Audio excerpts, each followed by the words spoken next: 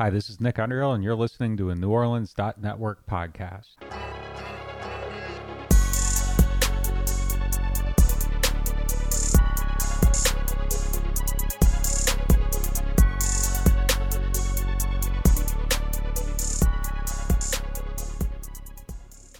What up, what up, what up? Welcome to this week's episode of Pels Pod, New Orleans Network podcast. As always, I'm your host, Raphael Rattler, joined by my fellow middle brother, Garrett G. Money Rattler. What a day it is today. What it do, baby? We out here, man. It's a glorious time to be a Pels fan right now. Really good time to be a Pels fan. We about to, as the great philosopher Drake said, get it started from the bottom, and now we're here. But you know, it's game day, baby, and you know we live and we with the people, and today is a special game day because one more win and we in, baby. So it's all good in the hood over here, baby. How's everything on your end? Blessed, man, blessed. Little ones, they were sick a little bit this week, but they got to get healthy for the Pels' final run. So yeah, man, we got to get healthy. All hands on deck, bro. Juju, Jade, Jordan, all hands on deck, healthy. baby. Yeah, everybody has to get healthy. But yeah, before we get started, before we jump into things, as always, if you guys like the content, enjoy everything we put together. Again, we're just getting started. We're trying new things to make sure that we give you guys different content that you enjoy. Please follow us on Twitter. Follow us on IG, _Pels Pod. Like the episode. Subscribe to New Orleans Network. That's the important one. Also, we got a little news this week. So we have a Hall of Famer on our hands. So we want to give it up to our VP of Operations for the Pelicans, Swin Cash. She has been voted in and is going to be inducted into the Basketball Hall of Fame. So as she should be. Absolutely. Swin has done so many things, both from the community, from the Pelican standpoint, as well as her playing careers, and well as all she's done for the game of basketball, as well as fans, both women and males alike. So that is quite an honor for her, long time coming. And I just wanted to absolutely make sure we give praise to her in that regard. Absolutely. Other important update. The Pelicans may not be the only team headed for the playoffs. So the Squadron played tonight in their very first playoff game tonight. First of all, we gotta do something about these West Coast games, man. Hey, bro.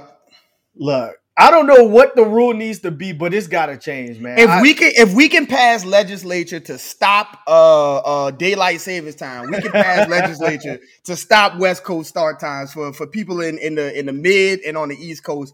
They're already spoiled enough as it is on the West Coast, bro. We don't need to be capitulating to their time starts, bro. This is ridiculous. They'll be all right. They'll be all right. Have them in the arena at 5 o'clock. They'll be all right. Bro, them trying to stay up to them late games, bro. It's 9 o'clock tip off. Oh, bro, it's ridiculous. It's tough, but it does give us a chance tonight to watch the Squadron play. So they play tonight at 7 versus Texas Legend. Again, their first playoff game ever. So you guys take a look at them. Again, we saw Jose down there. We saw Trey down there. We saw Jackson down there. We see ex-Pelican great Jared Harper, baby. You know, my guy.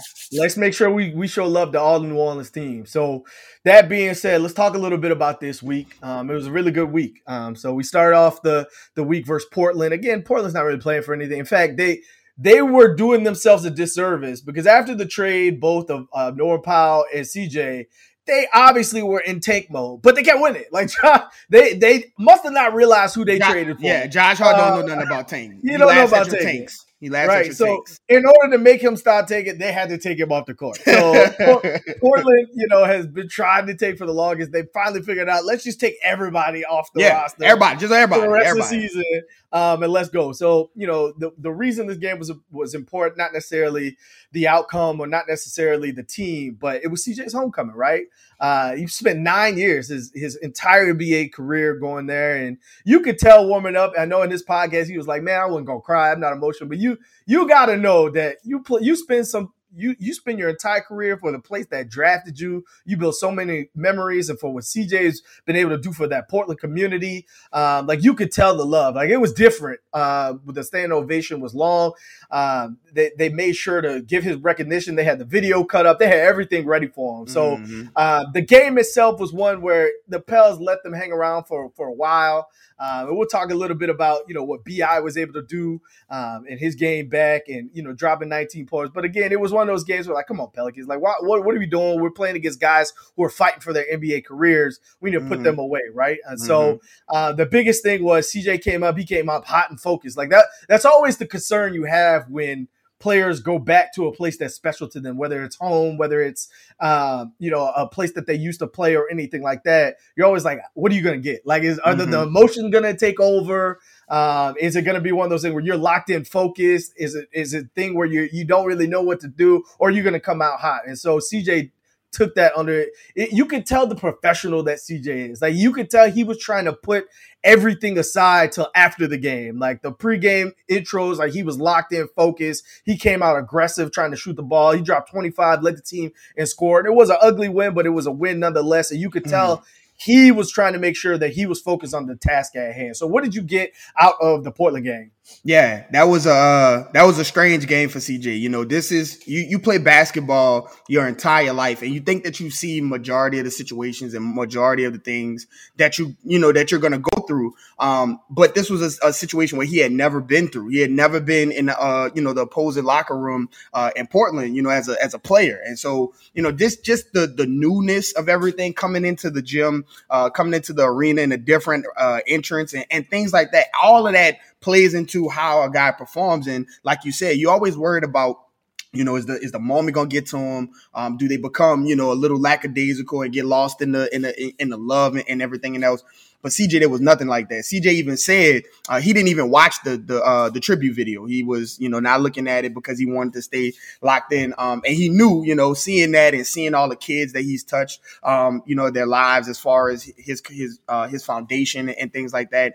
And it would get to him, and it would, as these guys are human, and you love a place like that. You love a place that raised you and saw you become this professional that we see before our eyes. There's a certain love there, and that's never going to go away. And so it was really good to see him kind of laser locked in focus. Those guys in Portland, the guys who were playing like Dame and Josh and all of that, they made sure to show CJ the love and everything. But like you say, he came out, he was focused, he was laser like. It was a really weird game because the Pels, they weren't playing awful, but they weren't playing to the level that we were, that we are accustomed to. And as we were waiting for them to kind of pull away from Portland at any point in time, just because of the talent disparity. You had B.I., you had CJ, you had Yon, you had the full squad, the full complement of guys. And so you were waiting for them to pull away. They kind of let those guys in. And big shout out, those guys on Portland that's playing right now, they're a no story or whatever it is, but those guys are playing for something. They're playing for their contract. They're playing for a spot in the league, whether it be in Portland or anywhere else. And so those guys came out and they played hard. They made the Pels work for it. They made the Pels kind of have to go get it. Those guys played a little longer than I probably would have liked to, and probably would have liked them would like to. But in the end, they got the win, and that's what was most important about the situation. And so, those are the type of games that's like, those are trap games. You had this big week coming up with the Lakers and the Clippers coming up and things like that. And so, having CJ's homecoming, that'll be a easy way to say, hey, look, CJ got lost in it. It was an ugly game. We'll just like throw away. But nah, man, like they had to go out and win it. Every win counts at this point of the season. And so, they were able to get the win. And that's what's most important at the end of the day. Absolutely. So speaking of wins, the Pels got 2 of them versus the Lakers in a 7-day period. So let's talk about this second game. Obviously, we were in the building for the first game. The second game's in LA. Now, mind you, LeBron James plays for the Lakers. LeBron James is probably one of the smartest basketball players to ever grace the basketball court. Yep.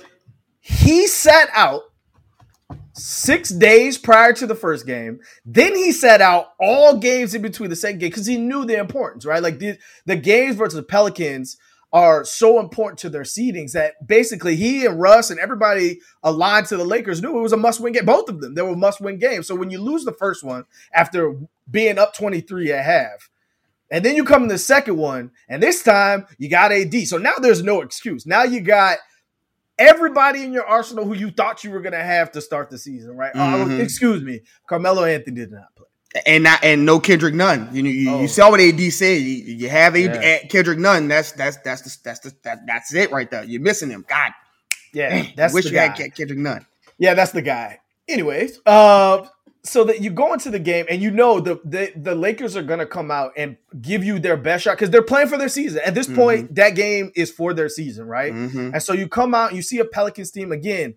I love these type of games for the Pelicans because they don't have playoff experience to bounce off of. Like, yes, you got JV, and yes, you got CJ, who's played in some big games and had some mid moments.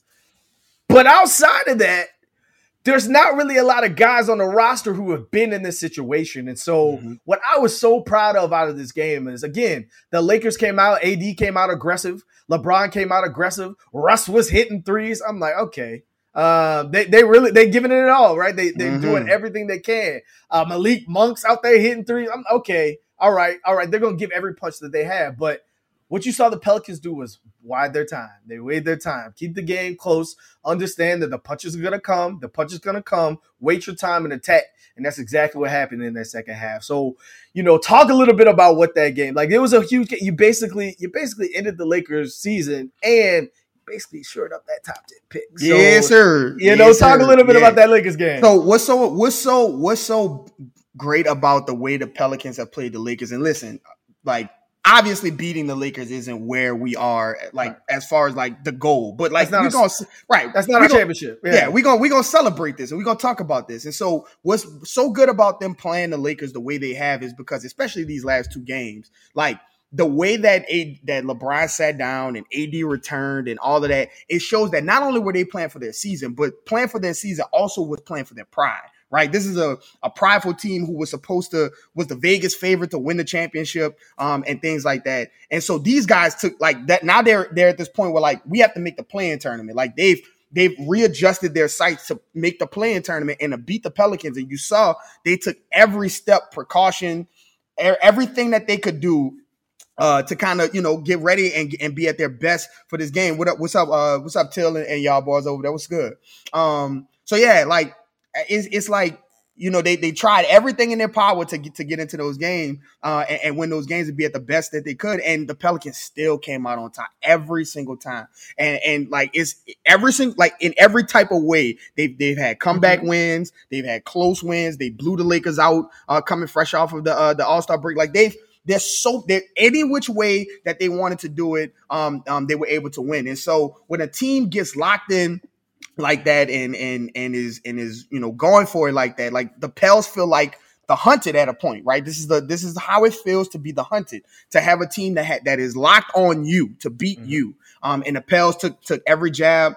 Big shout out to Herb Jones, man. Listen, LeBron in those two games was phenomenal, right? He is one of the greatest players of all time, if not the GOAT. And in the 20 years that he has played, nobody has found out the cheat code to stopping LeBron. So I don't expect a second round rookie out of Alabama to figure that out. But man, he was fighting, man. He fought. I saw a couple of times with LeBron. Big shout out to Jackson for setting the tone. But he would give Herb a couple of elbows in that game, and Herb would grab his but he was not backing down. He stood his ground and he guarded LeBron for 36 minutes. Like, he gave him everything, and he made LeBron work for it, to the point where in these games, if you watch, LeBron gets tired in that second half because he's got to work so hard from Herb. And so, yeah, he gets his 30 points because it's LeBron. He's going to get his 30 points. It's just what he does. But it's the way that Herb made him work, the way he took him off his spot, and defending him, to the best of his ability and never back down no matter what LeBron kept giving to him was really good. And the CAD comeback lets me know that these guys were serious about this, because AD has been limping up and down the court since he got back, and he wasn't ready to play. And the report was that he wasn't coming into the game. He wasn't 100%. But they wanted that game, and the Pelicans would not allow. And you saw at the end the emotion and the kind of let out that Willie Green gave, at the end of the game after winning the game, because that was a tough game, and that's a lot. Like you said, it's a lot of stakes on the line in that game. And like, ever since like we got tied up and past it, every game has been feeling like a playoff game. Like, you have to win this game, or we back to watching the standings and hoping that this person doesn't win or not. So to see them kind of get that win out, bro, it was really good. And I enjoyed that win. Like I'm sure most of Pelicans Nation did. Absolutely. Speaking of Pelicans Nation, we had Todd, a follower of the show, reach out from overseas, hit us up after the Lakers game. Is like, man, what's going on is special. with this fan base and see the growth, see the emotion from Willie Green. Willie Green he's been reserved all season long, but see the let go and see how this fan base is gelling. You got the Pels 12 doing special things. You got special hosts out in other cities now. Like to see it grow from a team that's just looking for the play-in. Like we're looking at the play-in. We haven't had our best player on the team all season long, and to see what's being grown and what's being harmonized from people bonding together over these Lakers wins, this trip to the play-in, like this is special right now. And so I hope that everyone takes a second to really realize what's going on. Like this is a 100% culture shift in terms of what this Pelicans fan base is looking like. And so I can't wait to see the end of it because it's gonna get ignorant. Listen, once we fully healthy, we'll talk about that. You know, it's gonna be special. So speaking of that, so we talked about the Lakers game, and I see some people in the comments talking about what's up with you, James. They led it to the Clippers game, which again, you go into the Clippers game, you're like, it would be a good one to win because maybe, just maybe, the Clippers collapse down the stretch and maybe you stick it to the AC. But you know, you and I talked about this before the game.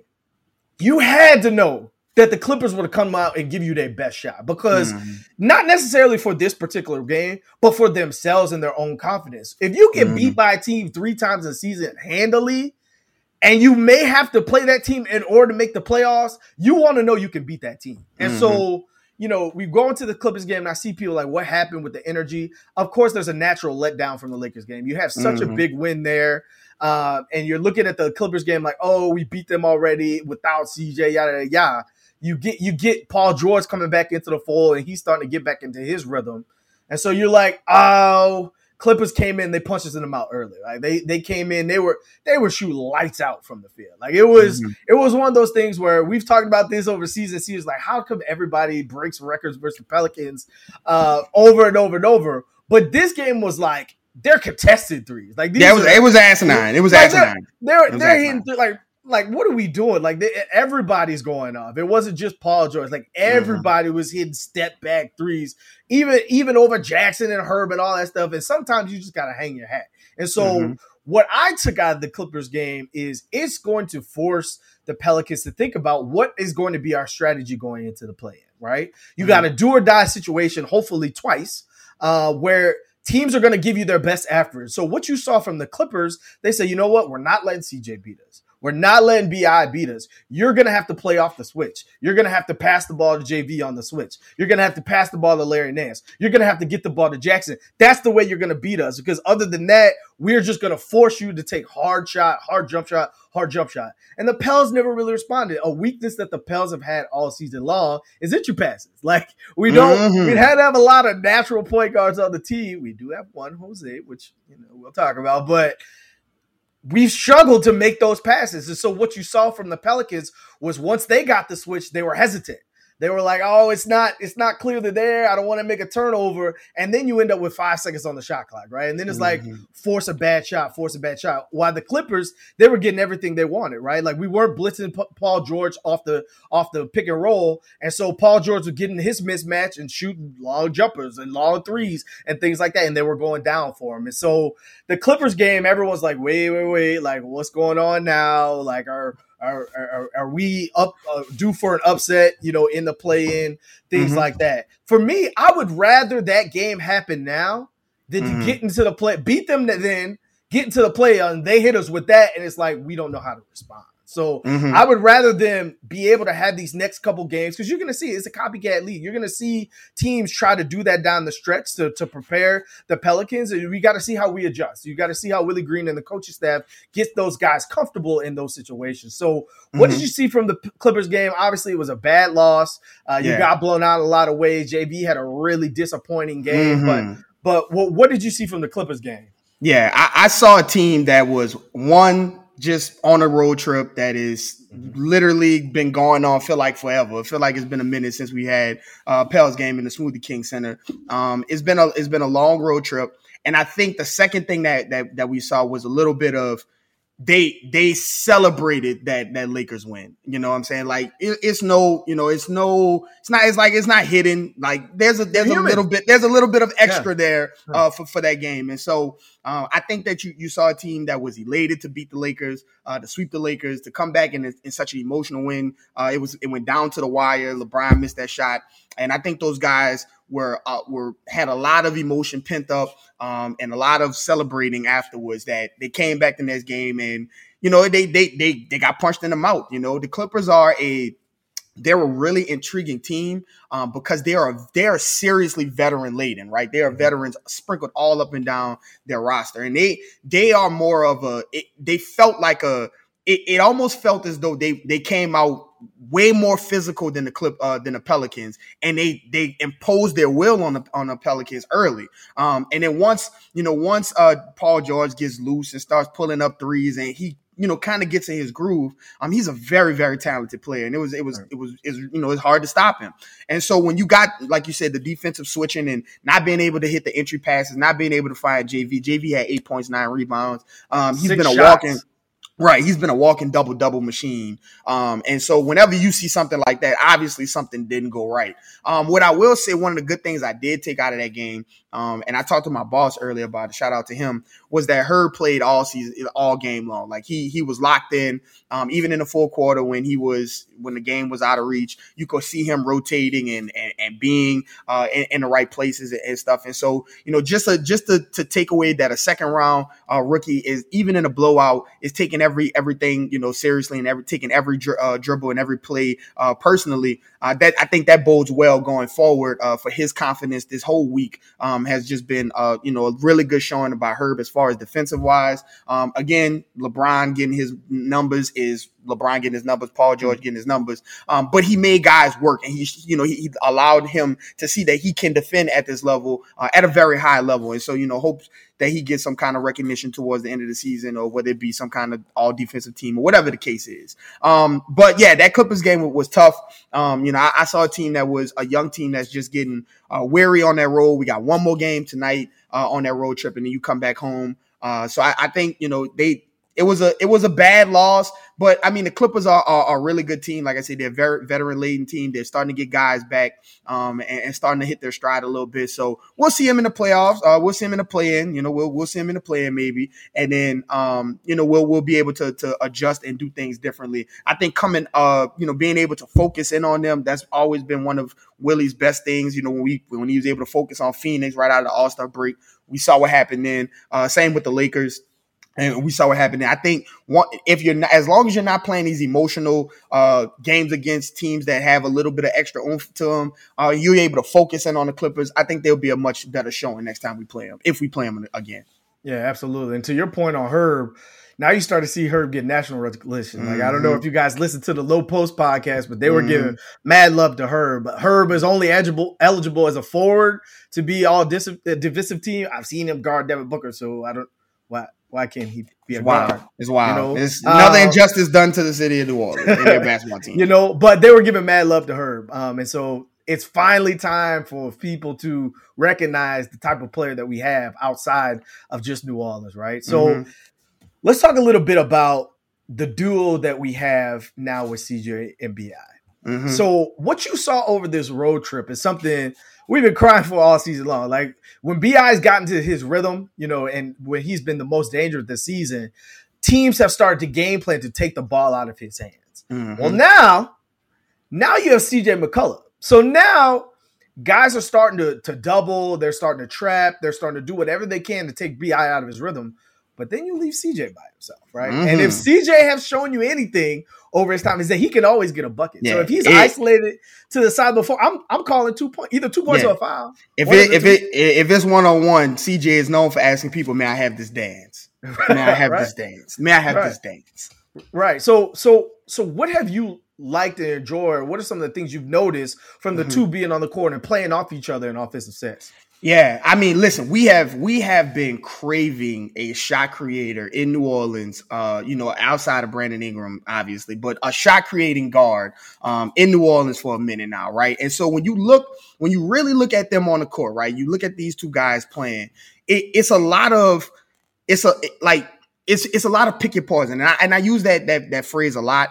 But I really do think like this team is really in pick your poison mode, because when you try to guard Brandon Ingram and CJ, your best defender has to go on Brandon Ingram because of his height, right? And usually your best wing defender has about a 6'6", 6'7", maybe 6'8" type of frame. And so you want that guy on Brandon Ingram. Well, CJ is not your typical, Robin or your typical side, your typical sidekick or anything like that. He is a guy that is very capable of scoring, but as we heard on his podcast, that he talked about playing. And if you haven't checked that episode out with Jose Alvarado, please go check out the Pull Up podcast. Special stuff talking about Jose's contract and everything. Just some special stuff. Please go check that out. But on his podcast, he talked about playing next to Dame, right? And he said that like he loved playing next to Dame. And he gave Dame his flowers and his kudos, but he said, "Look, man, like I'm capable of a lot more than I was able to show in Portland." And you're starting to see that, right? You're starting to see CJ not only accept, the ball when he plays off the double team off of Brandon Ingram, but he's starting to make plays for people, right? He's starting to make plays for people whenever they rotate to the other side and get back to him. He's starting to put that ball on the grid. And, his pull up is legendary. Shout out to Reed. He has a podcast called Pull Up. That's what he do. But he's able to now he's starting to play off and hit people in stride and hit people in passes. And so when you have the improved playmaking ability that Brandon Ingram has showed throughout this season, as well as CJ starting to showcase a lot more than he was able to show in Portland next to Dame, now you have two dynamic scorers who also are willing to play off of each other and pass the ball and hit guys in spots. And so you see these big games from like Trey Murphy, and you see these big games from like a JV where they're finding JV and hitting JV. And it's all because of the scoring ability and the ability to pass and the willingness to pass out of those, those uncomfortable positions with BI and CJ. And so when you see CJ putting up 32 points and Brandon Ingram coming back with 29 points against the Lakers, those are games where like, if those two guys are rolling like that, it's going to be very difficult to beat the Pelicans. But there are games where CJ leads in scoring and Brandon Ingram has like a 19-point game and 6 rebounds and 6 assists. But what you see is that other people also are scoring in those games. You're starting to see Jackson with more 10-plus points games, 15-plus points games. You're starting to see Trey Murphy have games where he's over 10-plus points. You're starting to see other people get involved because of the defensive scheme and the way that those guys are so so smart and able to play off of each other, that they're starting to find other people as well. And so when you get rolling into a situation where you have CJ and Brandon Ingram both in the groove scoring as well as playmaking, I think that becomes a team that is not a team you want to have to deal with in a play-in game or in a series, because at any point in time, CJ can go off and then you adjust your defense to CJ. And now BI is going off. And, oh, yeah, by the way, you still have JV down low and who needs it. And so Frank Vogel said it best after the Lakers game. Frank Vogel said that when you look at this roster, talking about the Pelicans roster, and you think about Brandon Ingram, CJ, and JV, and he said it, that, like, they're about as good as a threesome as you can put on the floor right now, in the league right now. And so it's good to see. We saw Brandon Ingram take a little time to kind of get adjusted to CJ when he first got here, and those guys had CJ being the ultimate professional that he is, kind of got that smoothed out. Took Briata then and they talked and got it smoothed out. And so when you see those guys rolling, you start to see all it, like their offensive game is just as infectious as Jose's energy, as Herb's defensive prowess. When they are rolling and these guys are looking to their leaders, Jose said it on CJ's podcast, like, yo, you guys are our all-stars. You guys are our leaders. When you guys are rolling, like, you see everybody else start falling in love and having fun with the game of basketball the same way when those guys are rolling. So we need more 30. I see somebody say they're waiting for that 50 point that 50 piece from CJ. That'll be something special. But as long as those guys are comfortable in their zones, and we affectionately call them the death by 1,000 cuts clan. Whenever they're in there, as long as they're in their positions to score, and they're in their comfort zone. There's not too much that you can do defensively unless you have 2 or 3 guys that's all defensive team. Not a lot of teams have that. And so it's just fun to watch these guys kind of play off of each other. And it's fascinating to watch those guys who usually occupy the same positions, save for CJ shooting the 3 ball a lot more than Brandon Ingram. It's really good to see those guys kind of occupy the same area and still find a way to be effective and ultra effective and win games while doing it. Right, absolutely. And so you and I talked about this. I think the Drew Holiday trade was one of those rare trades where it worked out for everybody. Like Drew obviously meant so much to this city, made so much to this team, and you trade him away and he goes and gets a championship, and shouts out to him for that. It's because it wasn't the right time. Like the Pelicans, like BI wasn't in this mode that he was in. The roster wasn't really where it needed to be like it is today. And so like the timing didn't fit, right? And he recognized it and the team recognized this. I'm inclined to say that now CJ is now taking over the offensive version of what Drew Holiday meant to this team. You built the team with a bunch of scrappy defensive guys that are all in your face, that are playing with energy and effort coming off the bench. Well, what you lacked early in the season was a playmaking, a facilitating, a scoring threat from a guard position. Enter CJ McCullough. So now what you had with Drew from the defensive perspective, you now have from the offensive perspective to CJ, and somebody who can always get you a bucket when you're in a drought. When you get gone 6 possessions with 2 turnovers and no points, a guy that you can isolate him on one side of the floor and he can go get you 2 or 3, right? Or get you to the free throw line, right? Now the roster makes sense. And so now it's like, okay, now you got a leader. And, again, to speak to his podcast, to see at the end and hear what him say, this is a place that I could feel like I could retire in.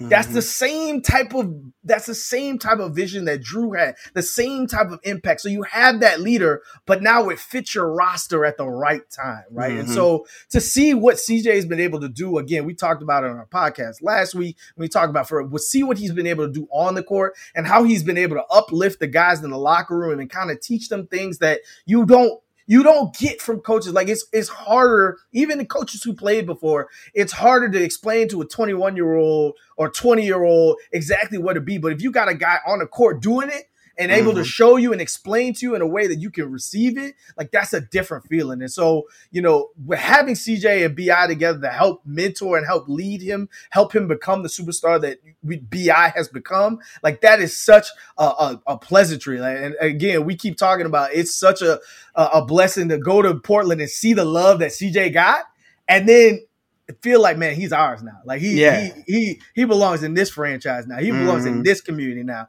And he does everything to embrace it since day one. So it's been a pleasure to watch him do that and to help grow the team. Speaking of growing the team, Trey Murphy, man. Like Trey Murphy finally getting into the rotation after all season long. Everybody calling for him. Now, all season long, once we made the trade with Larry Nance, it's like finally we get Larry Nance. You see him make an impact. We talked about this weeks and weeks ago. There's going to be times in the playoffs where you have to play Larry Nance because teams are going to isolate. In the playoffs, what people do, they find a matchup and they just attack it. They'll run the same play over and over and over and over if you have no defense. And so there's times where, JV can't be on the court because people will isolate that, especially if the Pels have a lead or something like that, where you have a Larry Nance who can not only bang in the post with some of the bigs, but also can switch onto guards off pick and rolls and things like that. It's a pleasure to have him out there. And then to see what he's doing defensively with the weak side blocks and what he's doing to rile up the crowd with the dunks and everything like that. You have that to couple with now Trey Murphy, he's in the rotation, he's getting to his spots. And now they're becoming more open shots. So we talked about earlier in the season where it was like, okay, we're going to show boxing his elbows on BI, but we're also going to cover up on Trey Murphy's because we know he can shoot. Then you get the Lakers game where Trey just goes bananas because you gotta make a choice. Like to your point, you gotta pick your poison at some degree. So what have you seen from Trey, and how do you think Trey and Larry Nance factor in down the stretch? Yeah, and Trey, man, seeing Trey and Larry Nance on the bench, like we have come a long way from E'Twaun Moore at the starting small forward, bro. We have come a long way, and just seeing Larry Nance. First of all, let's talk about Larry Nance, right? Larry Nance came into the team, and he had a very, very Josh Hart like embracement of the city, of the team, and things like that, and got the crowd behind him. But I think what people before they saw him play, they were in love with his personality and his infectious joy and everything. And now he gets on the court, and man, he has had 2 or 3 blocks so far since he's been, I mean, just vicious. Like at the rim, me and you one-on-one, right? And like you're not getting, like you shall not pass. Where's Gandalf? But yeah, like he has been such a rejuvenation of the big man position for us, because we've had so many. And listen, this is not a knock on JV or Billy. They speak about it themselves. There's no vert, there's no athleticism, man. And so it was terrible feet. Right. Without Zion there, the only athlete we had in the front court, really, honestly, truthfully, other than Herb, is Jackson. But like big men, it's only Jackson. And so into Larry Nance, and he's just this like, I called him like he's a gumbo mix of the wing and the guard position, right? Like he brings the ball up, he's dribbling the ball, he's making great passes, like an offensive, like a small person. But then he's posting people up. He's taking advantage of his size mismatch. He's coming over and help defensively and swatting people away at the rim. And what he's doing is he's building a reputation and a reputation of deterrence at the rim for the Pelicans. When you have Jackson and Larry Nance out there defensively, like people are going to be peeking over their shoulders looking for, I might be able to beat my guy off, but where is Jackson? Where is Larry Nance? Because, those guys, and all you need in the NBA is a split second.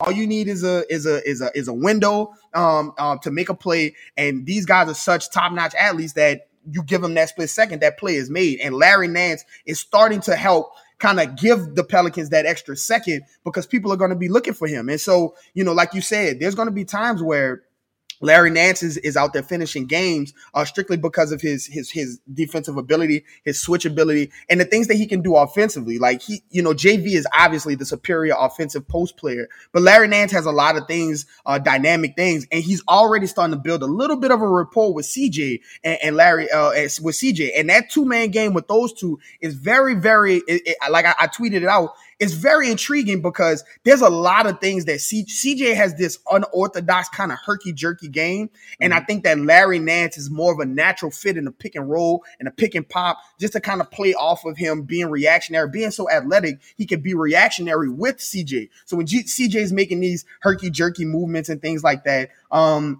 Larry Nance can kind of play off that. And so you're starting to see a little bit of a rapport built between them. And then you look at Trey, man. Trey has, he's still a rookie, and there are things that he's going to learn, that he's still learning, and that he's going to learn in the offseason. But what he's given us now is he's turned from more of a stationary, like spot up or I'll pass you to the spot shooter, and he's starting to embrace his athleticism a lot more. He's starting to embrace the physicality. You're starting to see him dunk on people. You're starting to see him play better defense. You're starting to see him get in the lane. And one of the things that I love that Trey Murphy is doing right now, if he can't get the rebound, he's going there with his hand straight up and he's tapping it out. He's tapping out. Him and Larry Nance are both tapping it out. And those are the type of things, they don't show up in the box score, but to have Trey Murphy, who was brought in as a shooter, as a defender, 3-and-D wing guy, to kind of buy into his athleticism, to buy into his youthful legs, to buy into that tip out, the things that aren't being shown on the stat sheet, is something that's just going to be, is going to work out well for him going forward. And so just to see him get these minutes now and get into these very important games, like these are very important games that Trey is playing in very high stakes. That Lakers game was a very high stakes game, and he was out there shooting like he was at Virginia versus freaking VCU or something like that. And so like it was incredible. It's incredible to see him kind of grow and finally get into his rotations. But I know we're gonna talk about, and I see it over there about rotations, because there's a certain rotation that we need to speak about that's not as great as that. You know what I'm saying? Yeah. So again, a lot of good things to take away from this week outside of the Clippers loss. But something that is really, really concerning is the Devontae Graham minute. So obviously, Devontae was brought in to, be that shooter, play that JJ Redick role, be that guy who can, feed off of the fact that everyone's doubling BI, everyone's doubling Zion. and now doubling CJ. But what's happened, and he's won some games, he's had some big shots all throughout the year. And so, again, this goes back to what we were talking about with Willie Green earlier in the season, before the All-Star break. Willie Green is loyal sometimes, and sometimes he believes in a player, and that's why he continues to put them out there. Now, what we've seen over the past couple of weeks or so is Devontae's been struggling with the shot. He had the 30-point game, but with the throw out, but other than that, he's really, really struggled. And so his best attribute is his ability to shoot the ball. Well, if he's not shooting the ball well, he's a smaller guy, so he's somewhat of a liability defensively. He's not a true point guard at all, in that he doesn't really facilitate the offense, and sometimes the ball sticks when he has it. And so if that's the case, and you're coming off the second unit with you sit down CJ, you sit down BI, you sit down JV, you need someone to facilitate the offense. And so what we've seen over the past couple of weeks is that you've seen less and less Jose.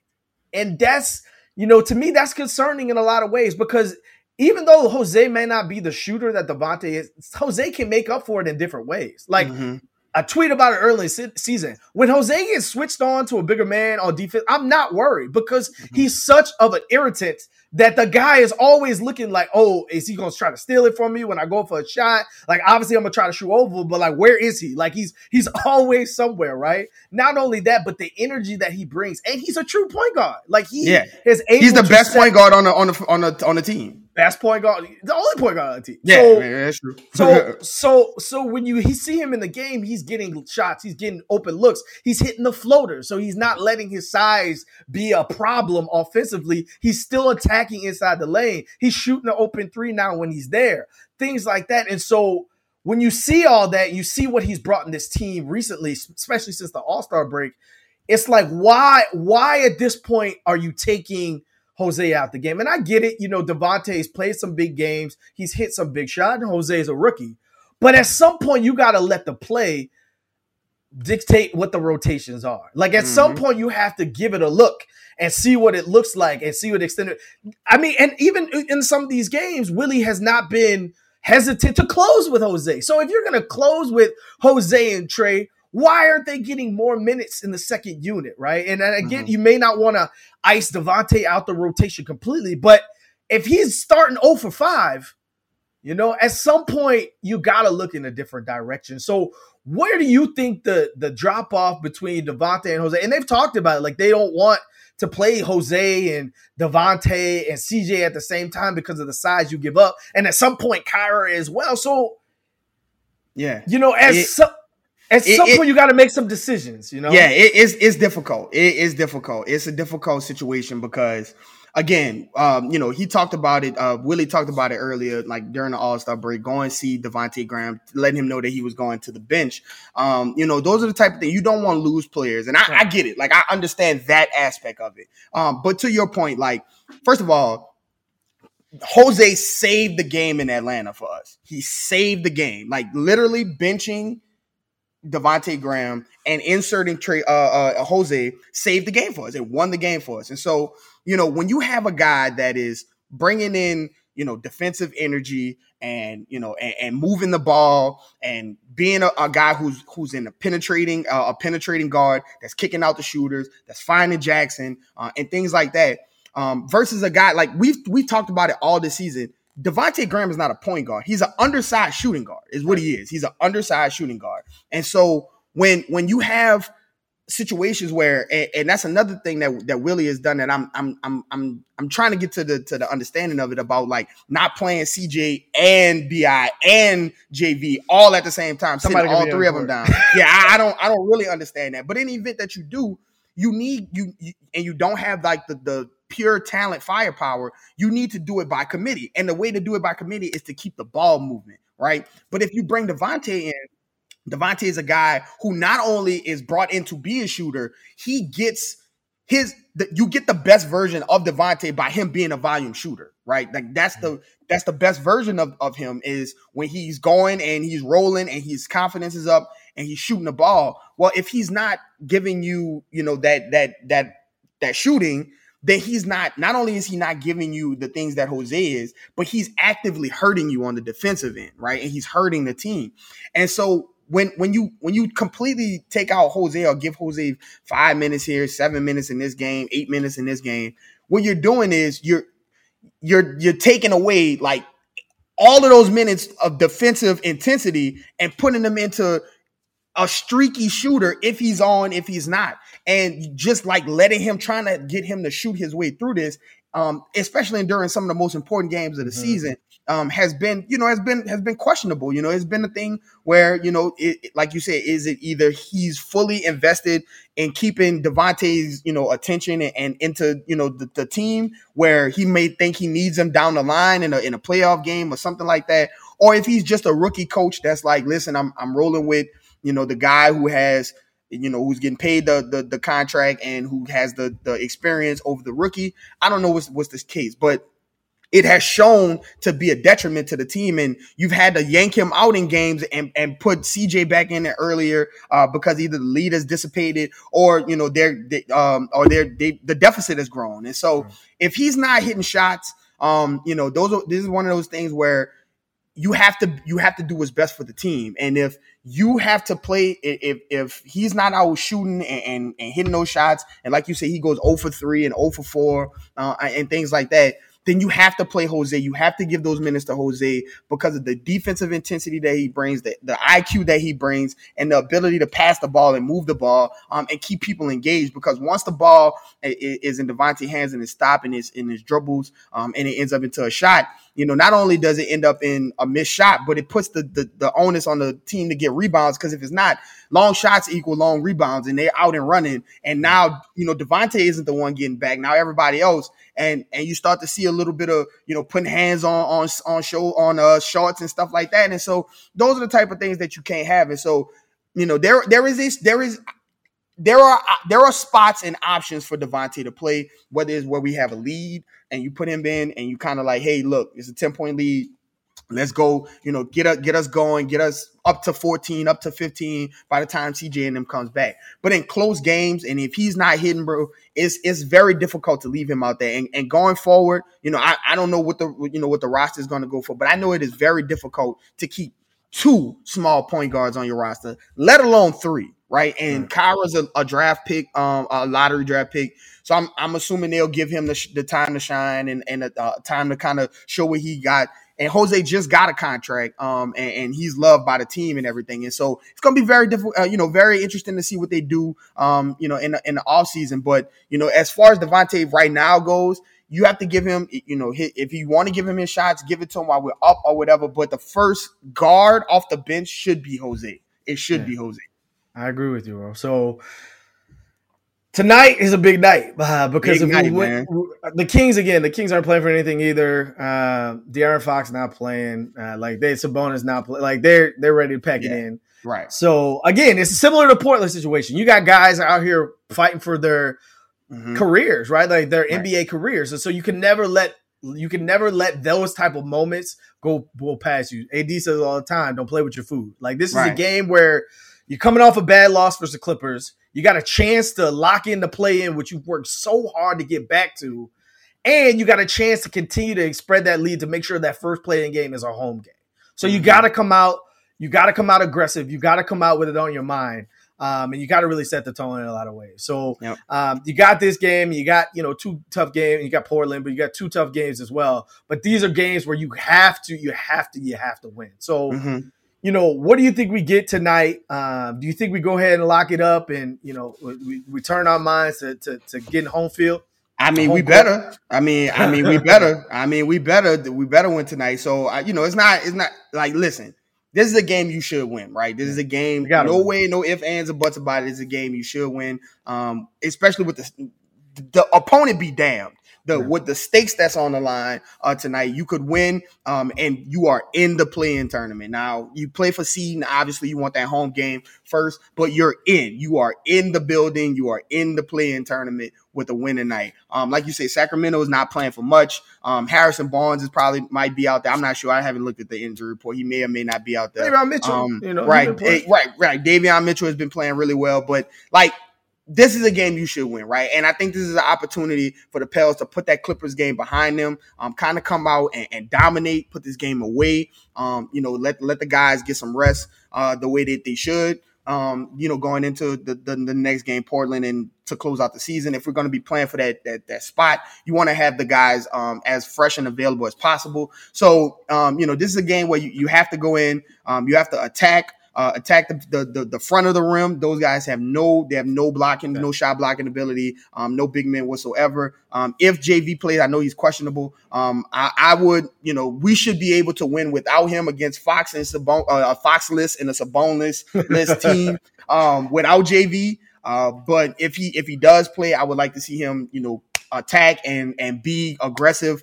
This team is different when JV attacks and looks for his own offense. And so just kind of put these guys away. They're looking towards next season. They're looking towards the draft. And so I think this is a good opportunity to not only to win, lock in the playing tournament, but also kind of figure out these rotations, man, a little bit. Figure out, once this game gets out of hand, which I expected to, which it should, kind of figure out these rotations, man. Try to see if you get a good lead. Let Devontae get out there and try to get some shots up, and see if he can get himself out of the thing between this game and the next Portland game. And let that play. But I mean, if he can't get into this game, what's up, Beaky? Yeah, Fox is out, Sabonis is out, both of those guys out. But these are the games that Devontae, if he's going to get on and break himself out of this streak, it's this game and it's the next game. Because we're going to need him going forward, or the Jose needs to take over that backup point guard. So I think we win tonight. I think it's a fairly easy win tonight, just because, and of course saying this is going to be 110 to 109, at the end of the full quarter, but I think it's going to be a fairly easy game. I think the Pels, that Clippers game was just a blip in a trend right now, just because of the emotion of the Lakers game and being in LA, for that long. And Lord knows, LA you can only block out the allure of LA for so long. When you're there for 4 days, I can imagine. So I think they win tonight. I think they put that Clippers game behind them, and start to kind of focus on and kind of lock in and get focused in on this play-in tournament. Yeah, absolutely. Elliot, for sure, bro. We'll do anything we can to help out. That's an incredible donation. So absolutely. If you want to get that done, we'll help you. Hit us up after the pod for sure. Big shout out, E. That's love, man. So today, man, wait. There was news today. Oh wait, hold on. What happened today? So Zion's stepfather, Lee Anderson, got on the Jordy Colada show, and he had some things to say, right? Get some things off his chest, man. He did, right? One of the things that he mentioned was Zion plans to play this season, and this regular season, and even so much to say the next game versus Portland. Yeah. So it's one of those things where it's a tricky situation. You and I have talked about this all season long. The longer you get into the season without the Pelicans saying Zion is out, because you're seeing it every day. Like some teams this player is not playing. Ben Simmons is out for the season. Yep. Out for the season. Everybody's out for the James season. James Wiseman. You keep seeing it over and over and over. But the Pelicans, who have one of the most marketable stars ever on their roster, who everyone wants to have a segment on every single week, have said nothing. Right, you've seen and even in some of the interviews, like if you paid into the interviews, the post game conferences, some of the podcasts, the players have been selective about what they've said about Zion. Like at some point, we'll get Zion back. Zion hit me up. Like they've been really selective about what they've said. Like nobody has said we'll get Z back next season. Like nobody said any of those things, right? And so that leads you, now you see Zion on the court warming up. You see him in the one-on-ones. We haven't heard anything about the allegedly he skipped 3-on-3s. He's been doing 5-on-5. So you've heard nothing. All you've heard is indefinitely out. Over and over and over, indefinitely out. But the part that, we'll talk about that. But the part that really stuck out to me was what Lee Anderson had to say about the city. So, and I quote, "If you were to ask me," and that's a tough question, but I think that he plays this season, and he has no problem with New Orleans. Like the fact that this agenda, this storyline has been developing about Zion's family wanting out. He went to point out, he was like, the 4 members of Zion's crew or whatever it is, club is him, his mother, his brother, and Zion. Mm-hmm. At no point has he said that he wants out of New Orleans. He thinks what we're building is great. He thinks Willie Green was a knockout of the park. He thinks that Zion is the piece, and I think we all can agree that makes this team a very dangerous one. Mm-hmm. So let's talk about what does that mean to you? When he says something like, are you taking it as lip service? Are you saying like, oh, now that the team's doing well? Like, because I've seen all kind of reactions, right? Yeah. All kind of reactions. Like, oh, excitement. Oh, that's what they're supposed to say, which I'm so tired of that response. Yeah, but right. What are your thoughts on Lee Anderson's comments? So this is why, there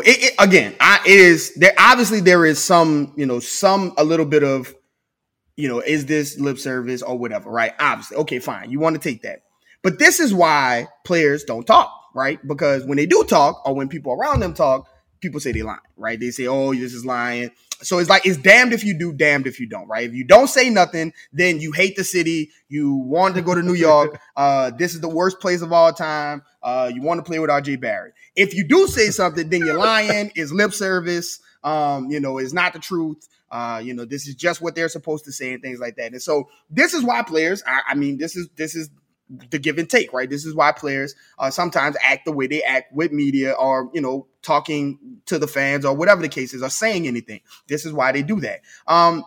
As far as it goes, man, listen, I've always been of the mindset that this team is special, right? This team, the results obviously were your record is what it is. But if you've been on this journey with this Pelicans team, if I was to tell you that we were at 1-12, if I was to get on this podcast and say, listen, at the end of the season, not only are we going to be playing for a play-in tournament spot, but we also might be getting Zion. Zion is talking about how much he loved the city. His stepfather is talking about how much he has sat down and told him that he wants to be a part of this. If I would have told you that at 1-12, when the season seemed like it was burning and everybody wanted David Griffin out on Canal Street begging for change, and everybody wanted Zion out to see. If I would have told you this is where we would be at the end, you would have taken it. And so where I'm at with Zion is, I want him to play. I know a lot of people are like, hey, sit him down for the season. I just don't know how easy that is. If Zion walks into your front office or your practice and say, hey, I'm playing, I don't know how you just be like, yeah, nah. But I just don't think that, I just don't think that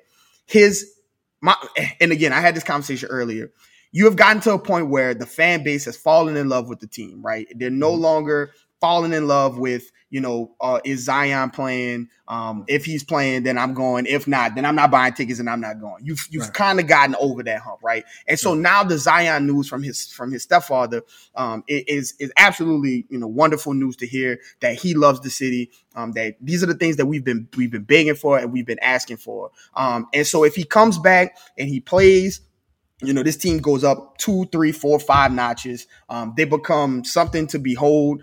They become a team that I'm sure, especially if Zion plays, not having a lot of footage on him might help out a little bit as well. Even though, even with footage, you're not really doing nothing with Zion. But it was, I'm about to say, good. You can game plan all you want. Yeah, right. It was good. It's good to hear, Lee kind of come in and get in front of everybody, and kind of speak his truth. And so whether you believe it or not, whether you think it's lip service or not, you got to admit that this helps the perception in the national media. And not to say that people should care about what the national media says, but it's out there, right? You see it. It's on social media. The Zion came out with a dunk between the legs, and the first thing that came out was that's him telling the Pelicans he doesn't want to play for them anymore. Wow. That's the first thing that came out in national media. Wow, so man. Right, so you got to admit whether it's lip service or not. This is what we wanted to hear from his camp. And from him, obviously, people want to hear from Zion, but I think that, Zion is just on a grind to try to get back. Yeah. Garrett, no, they don't. He's already said it. You're right. I think they don't want to hear from him. Recently, right. When they say it, they say he lying. Right, exactly. But I think that he's on a grind to get back. And we'll see about that game Thursday. If he plays Thursday, the city, Twitter, the Smoothie King Center, everything will be blown up. Everything will be shut down. It'll be a sight for the ages. But if he comes back, I am to be great and excited and happy. But my Pels about to get into the play-in tournament tonight.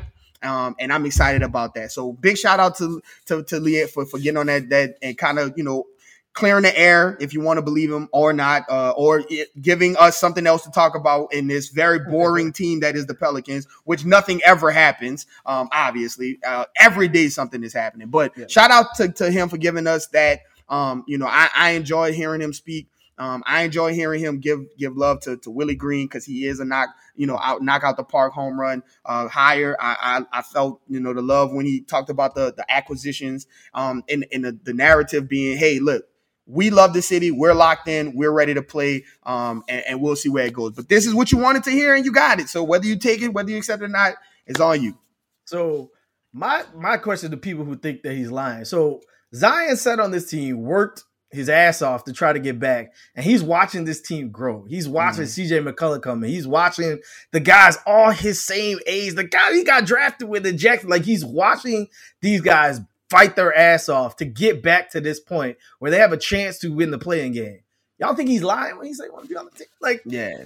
Where else does he want to go? Like, where else? Well, and so, my biggest thing is, everybody talks about the Nets right now, rightfully so. You got, two of the top 75 players of all time. And they're right now sitting in the 10th seed. Nobody wants to play the Nets. Like, everybody is like, well, okay, well, do I need to lose? Do I need to sit these people? Like, nobody wants to play the Nets in the first round, right? If the Pelicans get Zion, I understand how good the Suns are. I truly do. Like, they are playing phenomenal basketball. But I'm not sure the Suns are like, yeah, sign us up for the Pelicans round one. Like, that's what we want.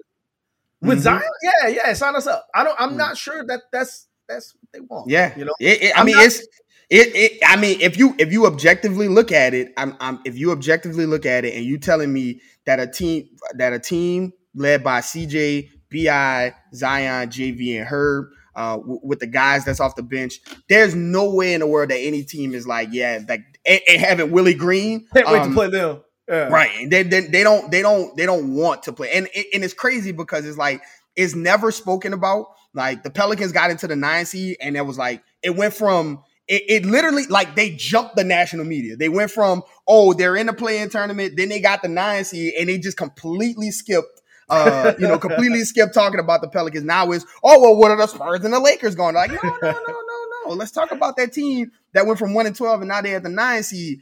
Does anybody want to play them, especially, with these rumors that Zion is coming back? And so, listen, nobody wants to play Zion. That is just, you could ask people, or series, you ask for Sean Holmes, who's still in the ground, if he wants to, if anybody wants to play Zion. And so, this is a team that is dangerous, and they've shown that they can hang with a lot of teams without Zion. But you add Zion to this team, we've seen you want to talk about pick your poison. At that point, it's like, you don't even need to pick. We'll pick how we'll score on you. We'll pick how we'll score on you. We'll decide, and you just kind of sit there and accept it and take it. If Zion comes back, I think that at least they're falling out like two people a game are filing out. You got to. The Pels already are one of the best rebounding teams, one of the best teams inside the perimeter. You had that guy to the list.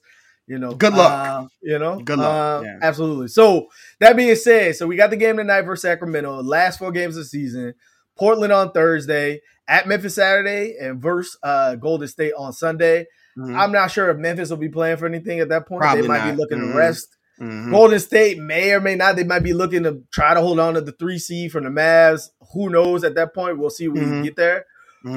But I'm of the school of thought is I want the Pelicans to play these games out. Like, I don't want to take any steam out of the engine for me. Like, for me, I'm like, play with all the momentum, get everything right. Like, don't be sitting people the last game of the season. Like, I want you to go in that playing game with everything ready to go. No rust, none of the things like that. So what are your thoughts on how the season finishes out, and how do you think we look going into playing?